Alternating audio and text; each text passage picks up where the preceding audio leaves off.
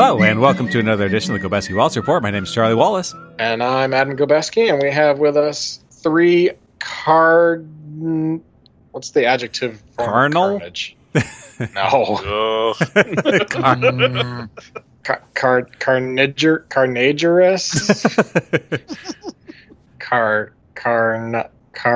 Carnies, the Carnies. We have three venomous carnage guests. We have Doug Gobeski. Hello. Kevin Bredevogt. Hello. Paul Wilcox. It's great to be here. And we are here to discuss the 74th installment of the Sprite flavors. This is Sprite Limonade Legacy, celebrating 50 years of hip-hop. Lemon, lime, strawberry, and lemonade flavored soda with other natural flavors. Wait, hip-hop goes back to the early 70s? Oh, yeah, I believe it. Oh, I didn't know that. And it tastes... Why'd I even go to school? You know how, like, in high school and stuff, before you could drink, they'd make special punch by putting, like, fruit punch and Sprite together? Yeah. Yes. This presupposes you went to any sort of school event, I guess. But that's what this tastes like. All right. So, it's fine. Tastes like prom. Does it taste like strawberry? Yeah, there's strawberry in it. Okay. Yeah, so maybe it's like the high-class version of the punch. But we're also here to discuss the 74th installment of the Merry Marvel Movie March. It's time for the October 2021 film Venom, Let There Be Carnage. Venom, Let There Be Carnage is, of course, the story of one Dennis Venom, who is first in line for the Venom racetrack. And he says, "Yay, I have this racetrack. Let's open it to demolition derbies." And they say, okay, but it's not that kind of racetrack. It's just a standard oval. I don't know why a demolition derby is going to really work on that. And he says, "I don't care. Make it happen." And it's a movie, so they do. And so he gets a bunch of cars in and trucks and stuff. And he says, "Let there be carnage." And then they all drive into each other. And it's a tight 35 minutes of vehicular mayhem. Oh, carnage. I get it. Oh, like Carmageddon. Exactly. Yeah. Yeah, it was a real subtle pun they were working, I guess, but some people caught it. Are they allowed to charge full price for a movie ticket for a 35-minute film? The box office says yes. Yeah, I thought Carnage was the sequel to Dragon Age, Carnage. That might be true in the video game world, but in the movie world, this is its own thing. Oh, okay. Because I think actually I read that the title was actually supposed to be Let There Be Car Rage, but someone misread the R because it was handwritten as an N, so they made it Carnage. Also not to be confused with the Wii game Carnage, where you just guess Richard Karn's age.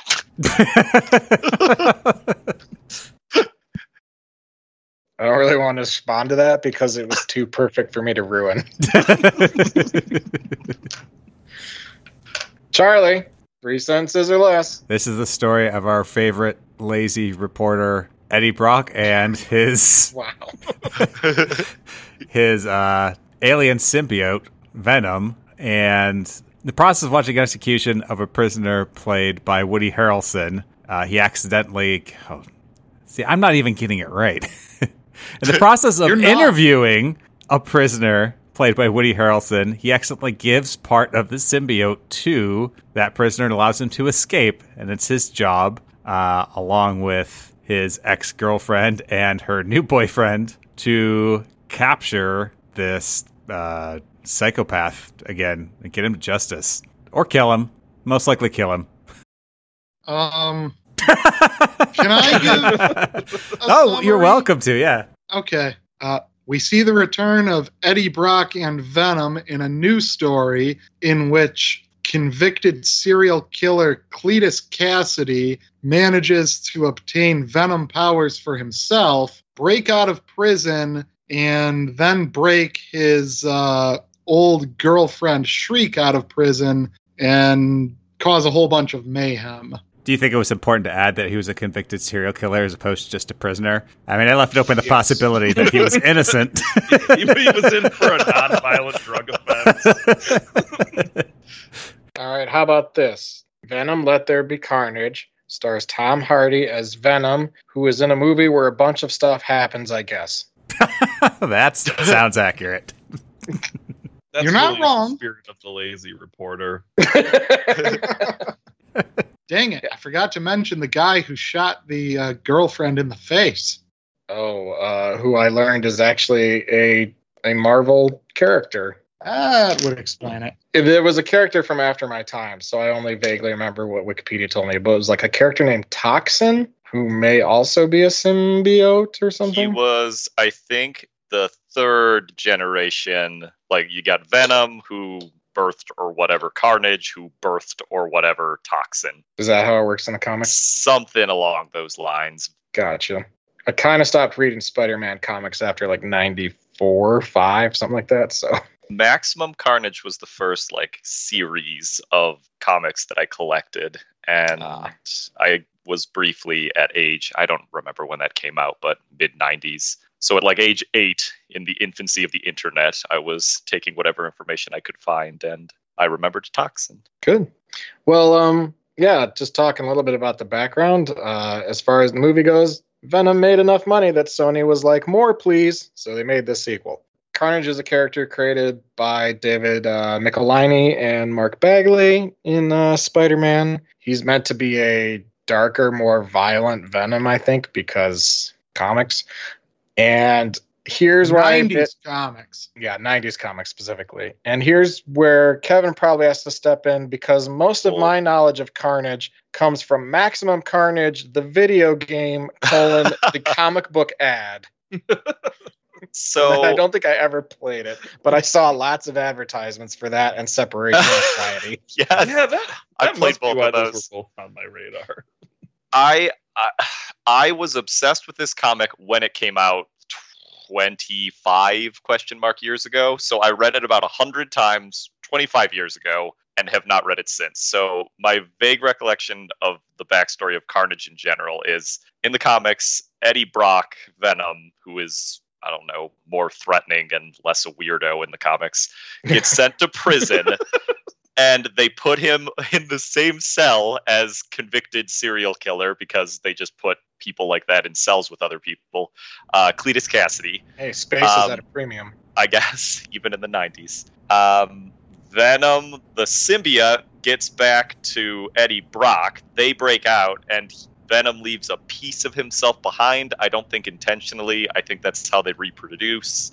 And that piece bonds with Cletus Cassidy and becomes its own thing, Carnage. And Carnage murders a lot of people. That's basically his superpower. He murders people. Gotcha. Shriek, I know, was important in the Maximum Carnage comic, but I don't know if Carnage and her had a relationship prior to that. But in much in the same way. Wikipedia suggested it to me that they did.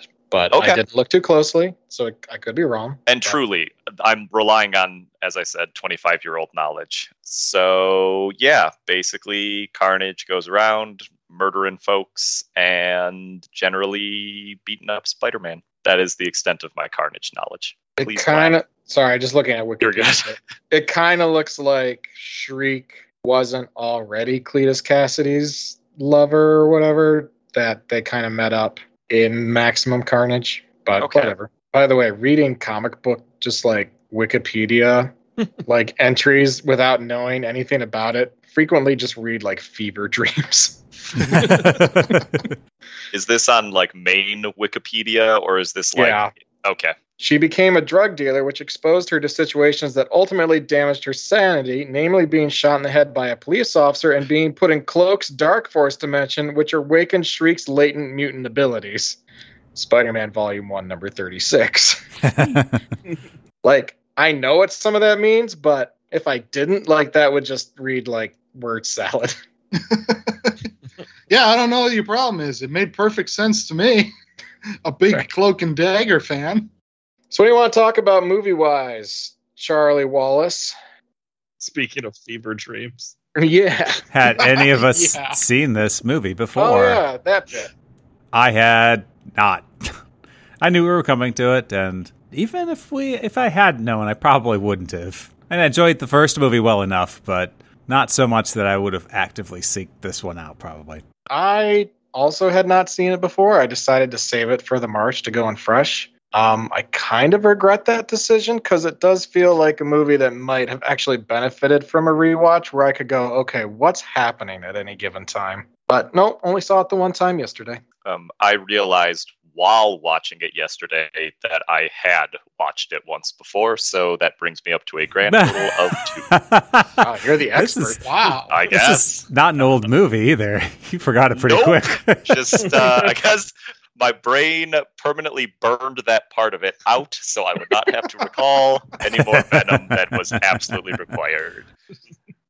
I had not seen it before yesterday when watching it for the podcast. And same here. For some reason, I was like, oh, how have I not seen this? And then I realized it came out in 2021, which somehow it didn't feel like it did. What did it feel like? I felt like it came out in like 2017. I mean, if I had to choose a year that it felt like, yeah, that's probably where I would go. I don't know why. It just had that, that spunkier kind of spirit. I think it not being, is it MCU? No, it's SSU. Oh, okay. Yeah. I think that's why. Sony's Spider-Man universe, I think. I think the one formerly known as Spunk. I think I placed the Spunk verse in like a different parallel time dimension or something. I think that's reasonable. Oh, one thing we should mention that we didn't explicitly mention, but this is one of the movies that was delayed many, many times due to COVID. So it was initially supposed to have like a mid to late 2020 release and got pushed back a full year. So the beginning of this movie is told in flashback, and it just kind of sets the mood in a way that, I don't know, this kind of feels like more like an older sort of like less production value, like lower budget movie that we may have watched a long time ago, like more like a Punisher movie or even like New Mutants. Even Ghost Rider, yeah. Ghost Rider 2, rather. Which I know it's not. I guess I don't know what the budget of this is, but since the first one, it's a sequel that came pretty. $100 million. Okay, it came pretty quick on the heels of the other one. I was like, oh, this feels a little bit more straight to streaming sort of introduction. I don't know why. I noticed that sort of like animated introduction, and I just thought to myself, Charlie's going to hate this. Yeah. What I really hated more than anything was Woody Harrelson's voice coming out of that other actor. And I was like, this does not work for me. Oh. Like, I know Woody Harrelson's voice, and you could have just not done that. I would have known who the character was. Not me. I was completely confused. I was like, is that Venom? Oh, well. That's not true. I was not confused at all. Are we going to learn Venom's origin story? He was a human. Oh my gosh. Yeah, how'd you feel about Woody Harrelson in this movie? I thought he was fine. I mean, I like Woody Harrelson in general, but he felt more like he was acting like a crazy guy than he was actually being a crazy guy. I don't know. I would say I don't want to say he phoned it in or anything, but just it wasn't, I don't know. You didn't go it wasn't Heath the Ledger. Joker. Exactly. Yes. Literally what I wrote, not Ledger's Joker. More Nicholson than Ledger. Sure. More like those crazy psychopath tropes rather than like anything particularly new or interesting. For the character in general, I did enjoy the line, I've tasted blood before, and that is not it. I don't know, resonated or something. Resonated. That's absolutely not the right word. And as soon as I said it, I was hoping that enough people were talking over that. But I mean, when you think about it, that is pretty mundane. Like, oh yeah, I suppose. Everyone's like bit their tongue or whatever. We've all read too many warheads. No. I'm just thinking to myself, I know what my blood tastes like, certainly. I don't know that I could tell you what anyone else's blood tastes like. See, thinking that there's different flavors to blood is already like psychopaths.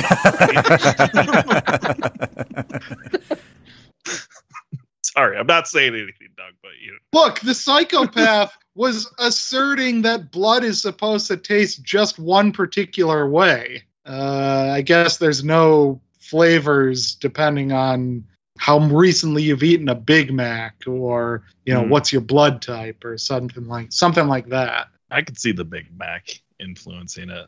All that cholesterol. Like he's tasted a lot of different people's blood. So he knows, and he's just talking to himself, Doug. You weren't supposed to overhear that. See, that was the non like serial killer part of that's what made it mundane. He didn't say, I've tasted lots of blood before, or many varieties of blood before. Or lots of people's blood. I've tasted blood. I've tasted blood of all sorts of people and all sorts of exotic animals. It's not a brand I've tasted.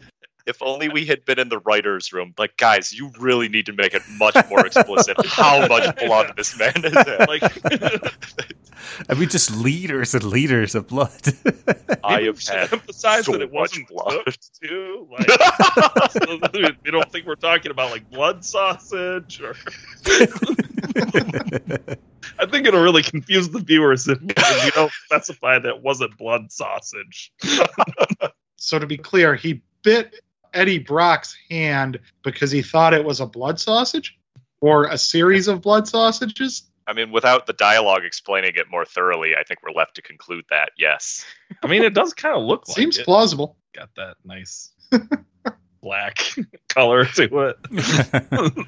And yeah, along the lines of my introduction, isn't it weird that like Venom's a better journalist than Eddie Brock seems to be? Yes! He comes in and he's like, hey, I want a story. He's like, well, you need to print this special message from a serial killer on the front page. Okay. Nothing wrong with that, sure. Yeah, you got it. I liked, after Venom and Eddie broke up, which I'm sure we'll go more into later, that Eddie, while trying to figure out how to do his job, asks himself out loud, what would Venom do? We're repeatedly told throughout the movie that Eddie is on and off again some sort of world-famous journalist who does not know how to do investigative journalism, apparently. I mean, it's hard when life with a symbiote has got to be tough, especially one with such a more assertive personality than himself. Like imagine, like he's probably got used to not having to think thoughts. So you mentioned the printing the giant message on the front page of the newspaper, but one part that really strained my suspension of disbelief was why were Shriek's captors just providing this steady diet of Shriek and Cletus Cassidy related media to her? It's like, got the latest message hot off the presses from your old boyfriend. It's just taunting. This may be a secret facility, but we're not monsters. We could be in the newspaper. But yeah, there was a lot of. I mean, that's a big trope. We've seen it before, just like the captors taunting the prisoners. But here it's like, well, yeah, what's your motivation? I guess I just didn't care enough to question it. I was guess like, so. all right, this is what's happening. Fine. I give her the newspaper. Good for her. By the way, your boyfriend is going to die. I just wanted to let you know because I'm so bored with this job. Got nothing else to look forward to except taunting you. Yeah, it's not like they were doing experiments on her. Right, They were keeping her there. simply, just keeping her in some sort of low-budget Magneto prison. Right. So let's talk then about what I thought was the most interesting part of the movie, and that is the relationship between Eddie Brock and Venom. Thinking of Venom, the comic book character, I think that adding that to the movie, and this is a two-parter, so bear with me, adding that to the movie was maybe like the most ill-conceived idea I could possibly think of, but it was far and removed my favorite part of the movie, and I almost wish they had just got like a rom-com director to do the entire movie. There's like, Venom doesn't have an action scene until the very end anyways. Just like make an hour-and-a-half long movie that is just about that. And like, I would not be able to look away. I would be very confused, but I wouldn't be not enjoying myself watching it. Like, whoever thought, you know what? this movie, we're going to make Venom a jilted lover, and he's going to a rave. Like the idea that you would take this character and like that's the story we want to tell is just I cannot begin to grasp who thought of it. But like, I wish that guy had just run the entire movie. Maybe Carnage isn't even in it. They introduce Carnage, and then they never address him again. They just ride with it. Yeah, I was trying to decide how intentionally queer-coded that relationship is. Like, obviously the rave scene is pretty overtly queer-coded, but I wondered about just the relationship in general, if that was an intentional choice, if it was meant to be a buddy thing, but then Tom Hardy was leaning into a different interpretation, or what was going on there. Well, it was the way I felt about it was that when they got to the rave scene, I was like, it wasn't coded enough up to that point where I felt it was appropriate. I was kind of like, this is a little weird. They're just misunderstanding what he's talking about. But maybe, I don't know. He's just talking about the trials and travails of being an alien, huh? Right. Did you like that? I mean, maybe not the rave scene specifically, but just the arc of that. I did. I thought in general? the stuff with him throwing all of the possessions out the window or whatever is like, oh, okay, now I see what they're kind of going for with this. The people yelling up at him like, cut it out. Oh, I feel like the throwing all the items out the window thing was just so they could set up the scene where he gets a new Sony Bravia TV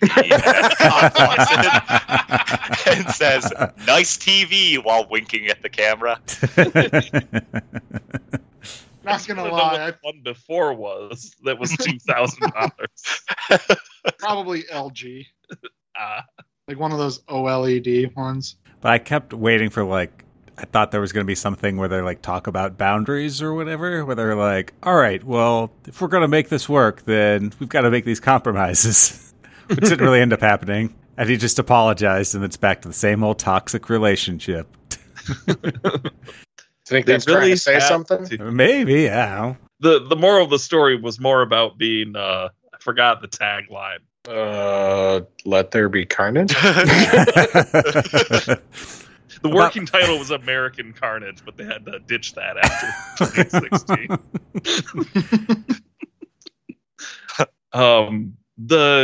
What is it? What does he say when he's like pushing when they're like finally, working together or whatever, and he's pushing the concrete slabs off of himself? I'm done with this grossness. I don't actually see any taglines on posters when I look at the various Venom posters. Oh, like what they are? They're like the what's the name of the team? Something about they're like Lethal Protector. Lethal Protector. That's yeah. it. Oh, yeah, where they keep naming the Venom comic book. Oh, is that what that was? Yeah. That was kind of like the equivalent of saying the name of your movie. Which, did they say that? Yes, very much so. I'm sure. Yeah, it was like the first time they said it. I did the Once Upon a Time in Hollywood pointing at the screen theme. He said the thing. He said the thing. And then they just kept doing it. And also, Eddie Brock is wearing a weird Detroit Lions jacket. Yeah. Which the internet tells me is an homage to Beverly Hills Cop 2. Okay. That makes more sense now. I guess. Well, ish. Because when it was like, because I think someone asked him, like, all right, well, why are you homaging Beverly Hills Cop? And he was like, I thought Axel Foley was cool. Because I like it. That sounds like about the level of thought that was put into this movie. Look, Beverly Hills Cop 2 is the sequel to Beverly Hills Cop. Venom Let There Be Carnage is the sequel to Venom. I mean, it makes perfect sense. Yeah, I guess you're right. But that was one of the things I noticed. Just like, oh, he's wearing a weird Detroit Lions jacket for no obvious reason to me. Yeah, that no one ever comments on either. No one ever comments on. It doesn't look the way I think a Lions jacket would look. So, like, maybe I don't know what the older Lions jackets looked like, but Tom Hardy gets to do his basically the same thing that we enjoyed from the first movie, acting with himself. Yeah, but it felt a little subdued to me. Yeah, it's not as fresh. Yeah, like he'd reined himself in a bit to the movie's detriment. I'll agree with you there. I feel like the big issue with this movie for me, and maybe this is something that would improve on a rewatch, but I don't understand why Carnage is in this movie versus any generic villain. Like, it just feels like anyone could be in that Carnage slot, and the movie wouldn't really be any different. Like, Carnage to me never feels particularly like scary or threatening. Like, there's the moment in the church when like Venom's like, "Oh, he's a red one." And I'm like, so what? Why does that matter? Like, I don't know. Did anyone else feel that way, or was that just me? Yeah. No, I agree. I mean, every now and then Cletus Cassidy would say his backstory, but besides that, they didn't like develop the character. They certainly didn't develop the relationship between either Carnage and Venom or Eddie Brock and Cletus Cassidy to the point where it made for an interesting dynamic. And I mean, it's an hour-and-a-half movie, and I guess to your point on the threateningness, was this rated PG-13? It was, I believe, yeah. Which was such a strange choice when, to go back to what I said earlier, you've picked a supervillain whose power is murdering people gruesomely. Yeah, strange choice all around, and I agree. It could have been any random symbiote blob, just like the first movie, and really wouldn't have made a huge difference. I don't want to spoil future movies, but I felt like I was more invested in the conflict in Morbius than I was in this conflict. They did not do a good job of making Carnage a threat. Like I guess the prison breakout, he killed some people, but besides that, he like burned down an abandoned building. He broke someone out of a Supermax, whatever Ravencroft was supposed to be, and I think it was implied maybe he killed 1 to 2 people, but like he ate the priest's head. That's true. Well, at the very end, but like before that, like they seem to be implying that the city is freaking out that Carnage is on the loose, but they have shown nothing that he did to like justify how terrified we all are supposedly supposed to be for this. Well, I mean, he's a serial killer. He's Cletus Cassidy. I think they were freaking out more about Cletus Cassidy's on the loose than about alien symbiote is on the loose. Yeah, that's probably true. Yeah, I think Detective Mulligan commented something like, "How's he making people see stuff?" Yeah, that's true. So, like, they didn't even believe that Carnage was, an alien symbiote because no one had explained it to them that Carnage was an alien symbiote. Also, and maybe this is part of Paul's 2017 feel, and also I'm not 100% sure how you would improve upon it, but I felt like the CG of Carnage wasn't particularly impressive to me. It was like it felt kind of rough at times. It was fine. Like, it wasn't Wolverine Origins claws bad, but like fair. To me, it was more just like the visual, even more like tentacles than, at least my recollection from the comics, was more kind of an amorphous, blobby, stabby thing. I don't know. I didn't care for that choice much. The CGI itself didn't bother me too badly, but like just the overall aesthetic they went for, I was unimpressed with. I don't know. I just had this sort of sense of just like, this isn't real, and I know this isn't real because it looks odd to me. Yeah. I mean, if they made the entire movie on 100 million, I guess that's what it gets. I suppose that's fair. I didn't mind the special effects for Carnage in general, except that particularly when Carnage breaks Shriek out of the Supermax and, they're in the car, like that whole scene, just something about the interaction between Woody Harrelson and Naomi Harris just felt like off. Like it felt like I was watching people in front of a green screen doing their darndest to pretend to react to what's going on, but they can't see what's going on because the visual effects artists haven't made it yet, and it just didn't quite hit. Like it just barely missed the mark, but it missed the mark. I also, speaking of stuff like that, thought it was a little weird how it felt like they kind of go out of their way to introduce like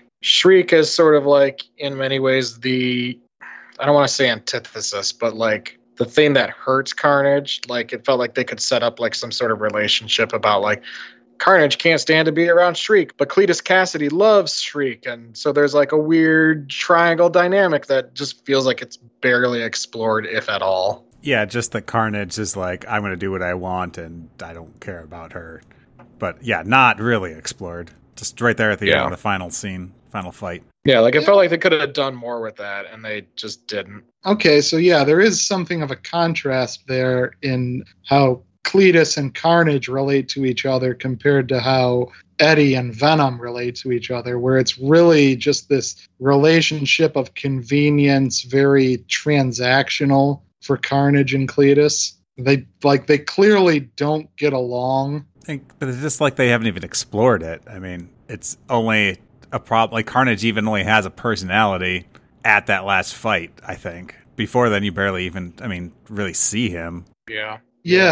I definitely noticed, I didn't really get any sense of Carnage at all, other than a guy who fights. He's good at that. Yeah, I think didn't get me excited about the villain. Yeah, to go back to what you said, Adam, that's the problem. It's like we don't even know anything about Carnage.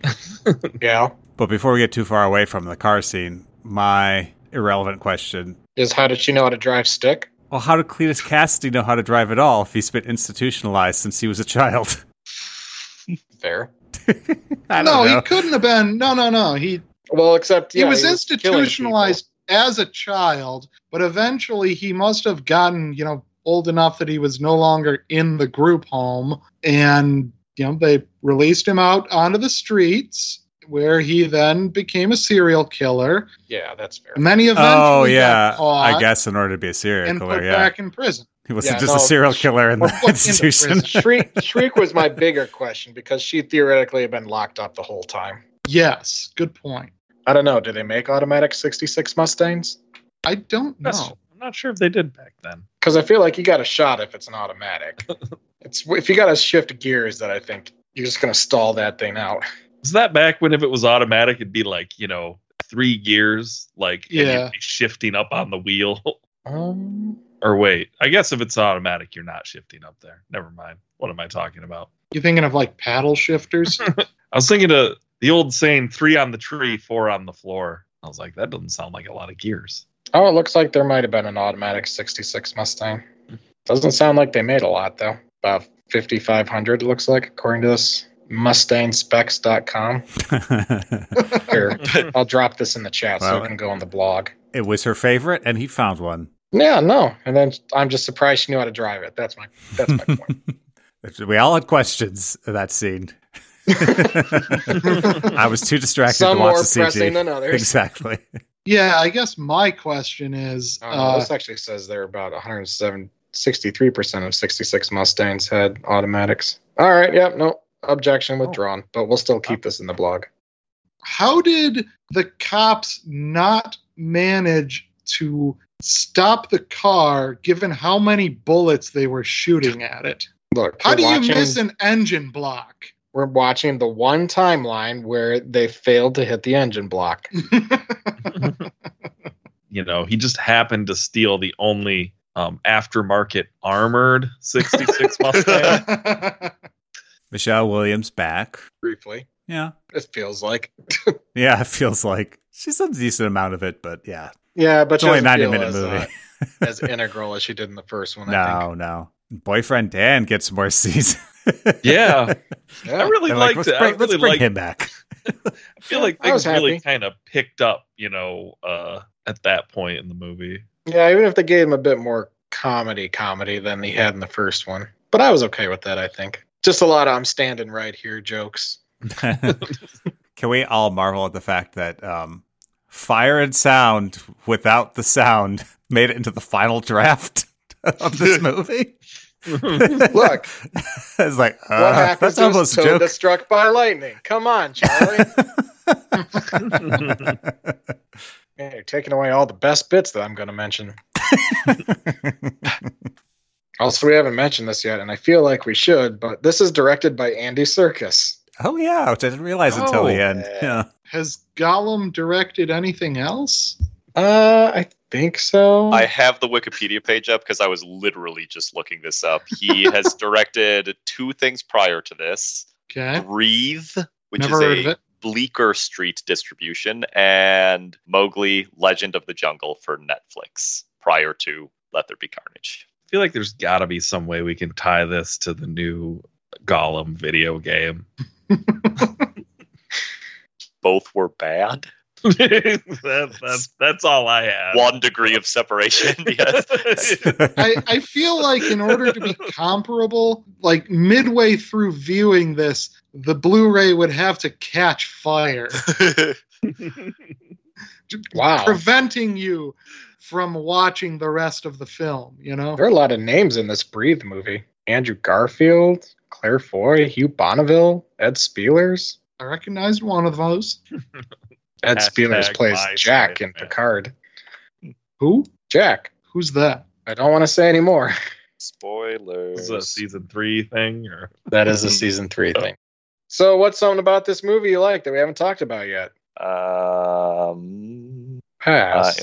I was going to say, I'm looking through. Oh, you know what? I do actually have one more positive thing in my notes. And that is that I did like some of the shots in the cathedral fight scene. I mean, like at one point, Carnage gets thrown back and he's framed against this like stained glass window. And I thought, oh, that's kind of a cool shot. And then I continued watching the movie and was continuing to be sad. I like Detective Mulligan. Yeah, it wasn't a bad character. It was nice to see a character who's a police officer who gets in a fight with a superpowered person and manages to not die like he's a red-shirted Star Trek guy. How did he manage to not die? I felt like I missed a scene there because I thought he'd been hanged and then he just kind of pops back up at the end, still with something wrapped around his neck. Yeah. I believe and I think I had to read this off screen, but I believe the intention is that he has a bit of symbiote in him. Yeah, his eyes are I saw blue. his eyes, yeah. Something's got Yeah, him. so much how Venom fixes, for lack of a better word, Eddie Brock, Toxin fixes Mulligan. Okay, so, but that was never shown on screen outside of the eyes turning all bluey, whatever at the end. Right, I believe it's that. Okay. So I don't know if this counts because it's basically unintentional, but yeah, just the whole I'm an amazing journalist stories like just fall in my lap and I guess I write them up. I don't really do any work sort of stuff. It's like he just doesn't seem competent at all in it. And this all seems to work out for him. It's like, what a great reporter. Like, what? I don't know. I thought it was amusing. I liked when he was doing his own research after Venom has left, and he goes to I don't remember which building, whether it was the orphanage Cletus grew up in or what, but like he barely walks on the premises, walks up to a tree that happens to have the information that he needs carved on it, and then he's just like, "Hey, I think this is probably related," and it happens to be true. Carved in giant letters. Yeah. That place looks spooky. I'm not going in there. Since Charlie took my Dan's back thing, I did like the moment where Michelle Williams briefly becomes She-Venom again. And then she says, like, I don't want to do that again, but maybe I do. It was kind of fun. Like, that whole exchange, like, kind of made me laugh a bit. Even though it was ridiculous, I was like, I mean, I know we kind of talked about it, but I did actually like the whole goofy fight between Venom and Eddie Brock. Like, I can definitely get behind that, like, becoming the movie, because I kind of thought it was gonna be for a while. Like, I was like, oh, this is the Venom movie that's about, like, how he can't be satisfied by just chickens. Like, I thought that was pretty hilarious. Unironically, it is the best part of the movie. Like, I mean that in all sincerity. Yes. yeah, we didn't talk about Like, the chickens it's just at going to all. be like, oh, we find alternative sources of food with Venom and Eddie Brock. That is the Carnage. But also he doesn't want to eat the chickens because they like each other. Sonny and Cher, was that their names? I think so, yeah. And then Eddie releases the chickens to hang out by a That's statue, right. and they stay there like for a day or two, like he finds Returning them back to there. the wild, as all chickens belong to be. The wild of a Cervantes statue. But it just goes back though to like they didn't really solve anything. Eddie just kind of apologized and got Venom back, and then they go somewhere else. Like, is he allowed to eat heads now? Is he eating chickens again? How's this better for anybody? Well, It's better.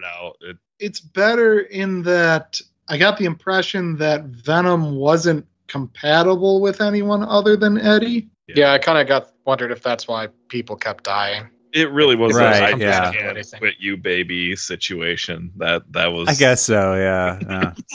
He did get to eat Cletus's head at the end. I don't know how often true. he needs to eat a head, but maybe that'll, buy him a month or so. Yeah, Bought they him need 10 they minutes. need to come up with a Twilight style scenario where they can ethically get heads.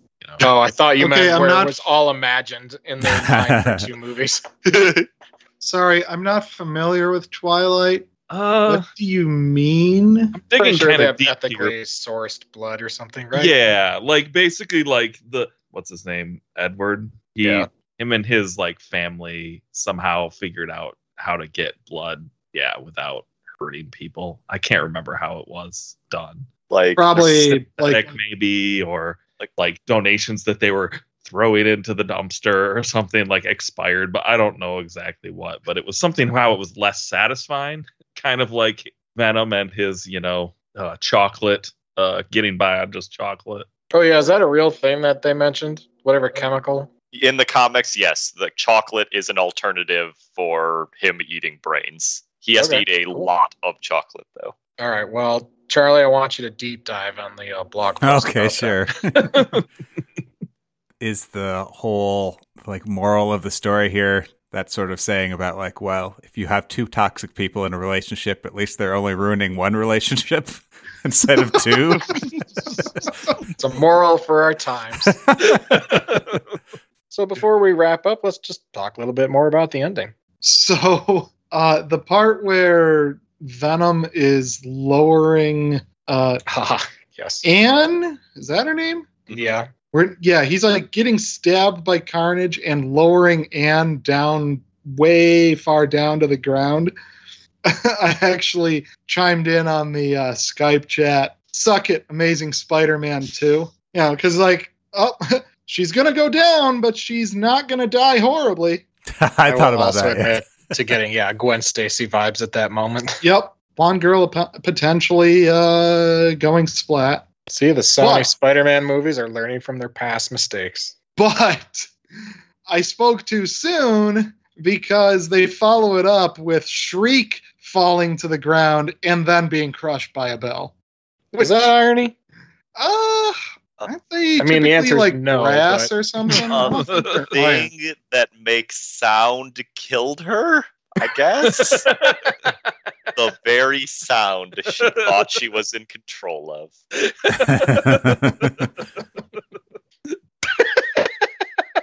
Sometimes things, it's just a side effect, though. Sometimes things that make sound also are heavy and deadly. Just something I mean, about the yeah. way Kevin said that. There's so many other ways you could die, though. Are there? I'm trying to think of any. You could have your head bitten off. Pretty much crushed to death or bust, yeah. Or head bitten off. I suppose. Oh shoot, is it worth mentioning that after the credits scene, that seems consequential? Oh, All right. yeah, except I've seen the subsequent movie and know that it's not consequential, really. I at meant all. more for the purposes of this conversation, but yes, I agree. It does not really go anywhere. Hey, Well, no I spoilers. mean it. Sorry. Sorry, it's Come very on. consequential and has dramatic impact on the future of all MCU SSU movies. I'd assume they were showing us that he somehow reality shifts into the Peter Parker Spider-Verse. Yeah, that's basically what seems to be happening. Or did you want to talk about the guy with the sunburn, whose room he's in? He seemed relatively laid back given the situation that a man had appeared in his bed unexpectedly. Well, he is in the MCU at this point. I assume that sort of thing happens more often. Oh, yeah, he probably assumed that it was just gosh, what do they call that? the blip. Snap? The blip The ended. Yeah. He just This dude assumed it was blipped another back. blip thing. This again? Just in reverse. Just it's just a bunch more people right now.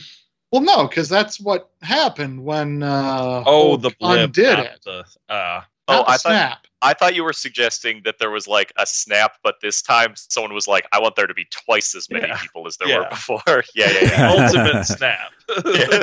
Yeah. I'm gonna double the population.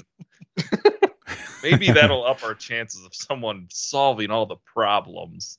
That would have made for a much more interesting endgame movie where they have to decide to save the universe if they're willing to destroy half of all life. Like, it is literally the opposite of the choice that was presented in the heroes versus villains. Real Pyrrhic victory. Yeah. All right, you can save the world, but a whole other family has to move in with you. And also everyone else. And in this situation, too, is the idea then that a bunch of new people show up in the universe, but they're all like adults that like have no history or past. Like, No, they're varying ages. They're varying ages. They also think they've been there for a long time. And you can't tell who's real and who isn't real. Yeah, it's got real. Can't think of a movie where that would happen. But if that movie exists, it's got those vibes. Moon. How about Moon? It's got real Moon vibes. Were we supposed to believe that this strangeness happened because Venom was trying to give him some of his collected knowledge, or was it just coincidence? Says it wasn't him. It's yeah. When we watch No Way Home, I think that can be addressed more explicitly. Yeah, this is a table discussion. All right. Was there something else you wanted to discuss regarding this scene, Kevin? No, I just realized it's, given we are on the Merry Marvel movie march, somewhat relevant to future movies. So yeah, I thought it would be good to bring up. Venom could get tied into more movies beyond just Venom. Venom. Never know what hit him. We don't get that this time, though. No, we do not. So ultimately, what did you think of Venom, Let There Be Carnage? Would you watch the movie or not? I don't know if a good either or on this. Really resounding. I did. Would you eat it like a chicken to satisfy your hunger? Or would you let it live? Perfect. Like Sonny and Cher. I mean, the only downside is that was going to be my 10 out of 10, but that's fine. We'll go with it. Guess I'm just asking, how many Sonny and Cher pairs out of 10 would you give this movie? I would call this movie an improvement on the original, but exclusively because of that very, very strange, ill-conceived, but somehow so ill-conceived it like rotates back around to brilliant choice to make it a queer love story between Venom and Eddie. And they don't dive deep enough into it for me to call this a good movie, but like there were inklings of something that would never have been made. I mean, there's no universe where someone at Sony decides to make this a literal love story, rom-com, whatever. A mumblecore buddy comedy. Whatever the hell you want to call it. But that element of it existed at all. I'm not saying it makes me want to like rewatch this, but I would see value, or at least entertainment value, in like trying to get other people to watch it, just like to see how they react to it. So you want to watch other people watch it? Basically, yes, that's exactly right. So has Jessie seen this yet? She has not, and I don't know that I would subject her to this. but I mean, the rest of the movie is the same issues I had with the original Venom, just kind of a action-y, not all that exciting, kind of bland. I gave the original Venom, I don't recall if it was a 3 or 3.5 out of 10. I think it was a 3.5. It was I'll give this one a 4.5. Is it Sonny and Cher's? Is that what we settled on? Yeah, so I guess the 0.5 is just Sonny. Just Sonny, exactly. Yes, one or the other. 4.5 out of 10. So I think it's fairly easy to rate this because there wasn't any particular thing about it I liked more than the first one. I know during the first one what we said, and I think Doug even said we'd be excited about this one because we wanted more of the sort of buddy comedy stuff. And now that I've gotten it, I'm like, And then everything else was kind of like, oh, more of the same, and like maybe a little bit toned down Tom Hardy, which we didn't really want. The villains were kind of not forgettable, but they didn't quite go for it either. So yeah, just like the last one, except less. So I'm gonna give it a 5. Oh, so a lot less. Well, yeah. Because you gave the first one 6.5. It puts it in line with a couple of Fantastic Four movies, which feels right to me. All right. Yeah, I think for me, I don't find it as good as the original. And I think part of that is because it's very unbalanced as a movie. In that, far and away, the more interesting part of this movie is the Venom-Eddie relationship. Even if sometimes it's not handled terribly interestingly, but it is more interesting. But the movie seems to really want us to focus more on the Carnage plot, but it doesn't develop that side enough for us to really care about it. So that frequently I find myself kind of bored whenever Carnage was on screen, which is crazy in some ways because it's Carnage and it's Woody Harrelson. Like, that should be a draw, and it just wasn't. So, yeah, like, it's not the worst movie I've seen. There are parts of it that I like, but I just don't think it's nearly as successful as the first one. And so that's why I'm going to give this 6 Sonny and Cher chicken pears out of 10. I just about agree with everything so far. I think my biggest positive point about the movie was that it was just so weird that I was just so happy that it got made, but in the end didn't give me quite the fun romp feeling that I got from the first Venom, which I gave an 8.5. So I would say I'll give this, I think this is a 6.5 Sonny and Cher. Sonny's and Cher.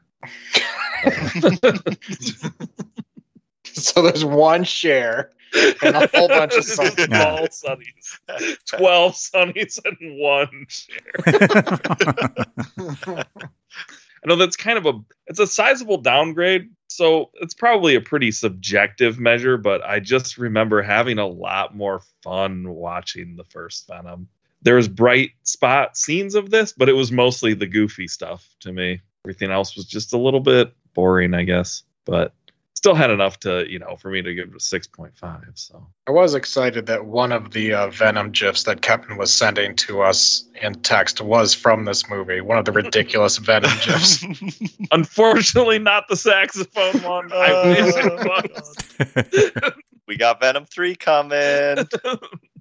They could always go the Sonic route and incorporate memes,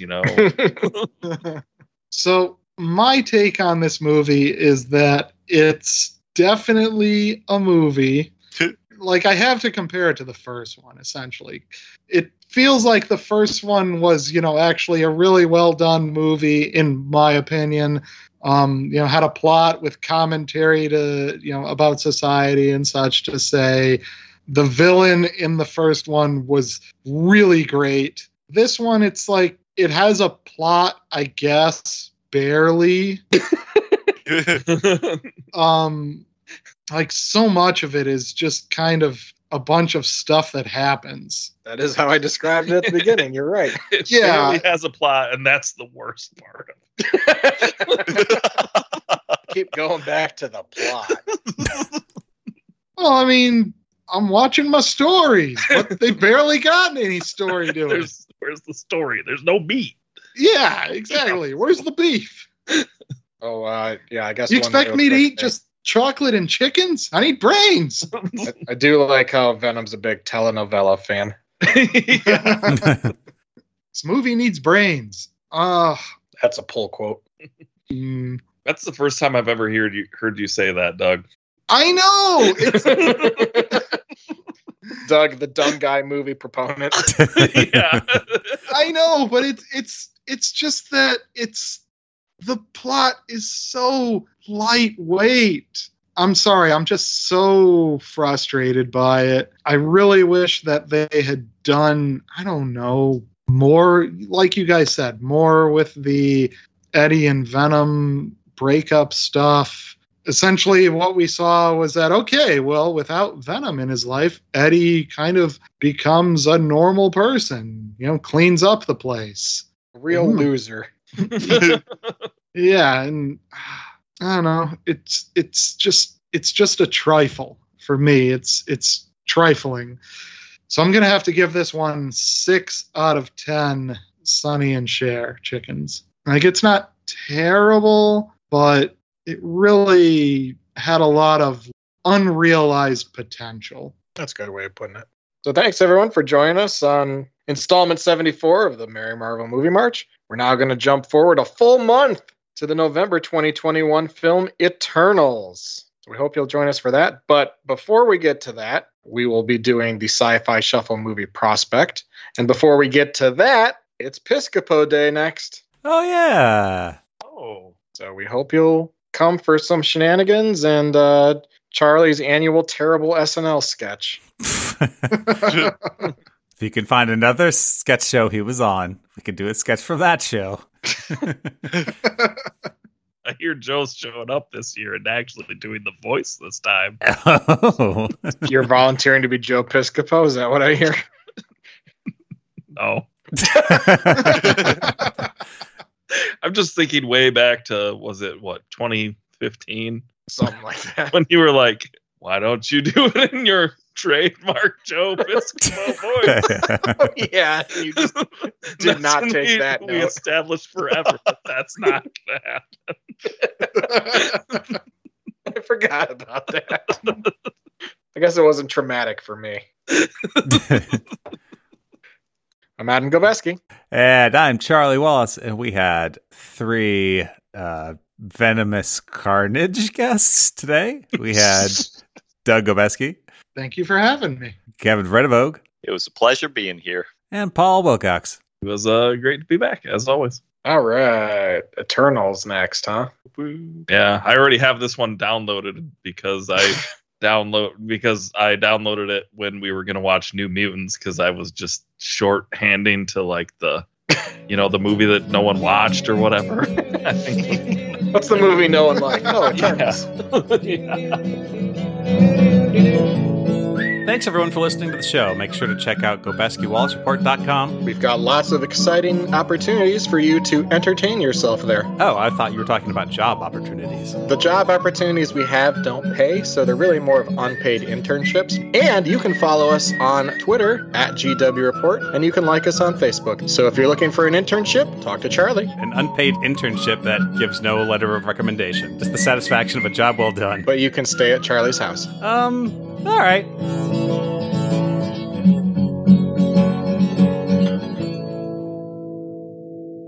Am I? Oh, man. What? Talked all about cars and demolition derbies, but I could have misheard it as Carthage. And Venom could have gone to Carthage. Sorry, just thinking about Let There Be Carthage. There's got to be more Richard Karn ones too, like Karn Edge. Like you can be straight edge, but you could also be like Karn Edge. So we were which is like even more straight edge. Oh, we're off topic now, but I definitely watched the first season finale of Detroiters with Richard Karn, Yeah. where he does the Al Borland tearaway. I don't think it's much of a spoiler, and it's a throwaway like gag, but at one point I think one of the characters is reading a book called Karn on the Cob, which is Richard Karn's book about Kai Cobb. It is my favorite throwaway gag of the entire series. I don't think I saw that. Like those books that like Sam and his girlfriend are like reading in bed, like one Yeah. Harvey. I can't remember the name of that one. They're always great books. Oh, yeah, Karn on the Carb. Reacts to messes, Steve Harvey.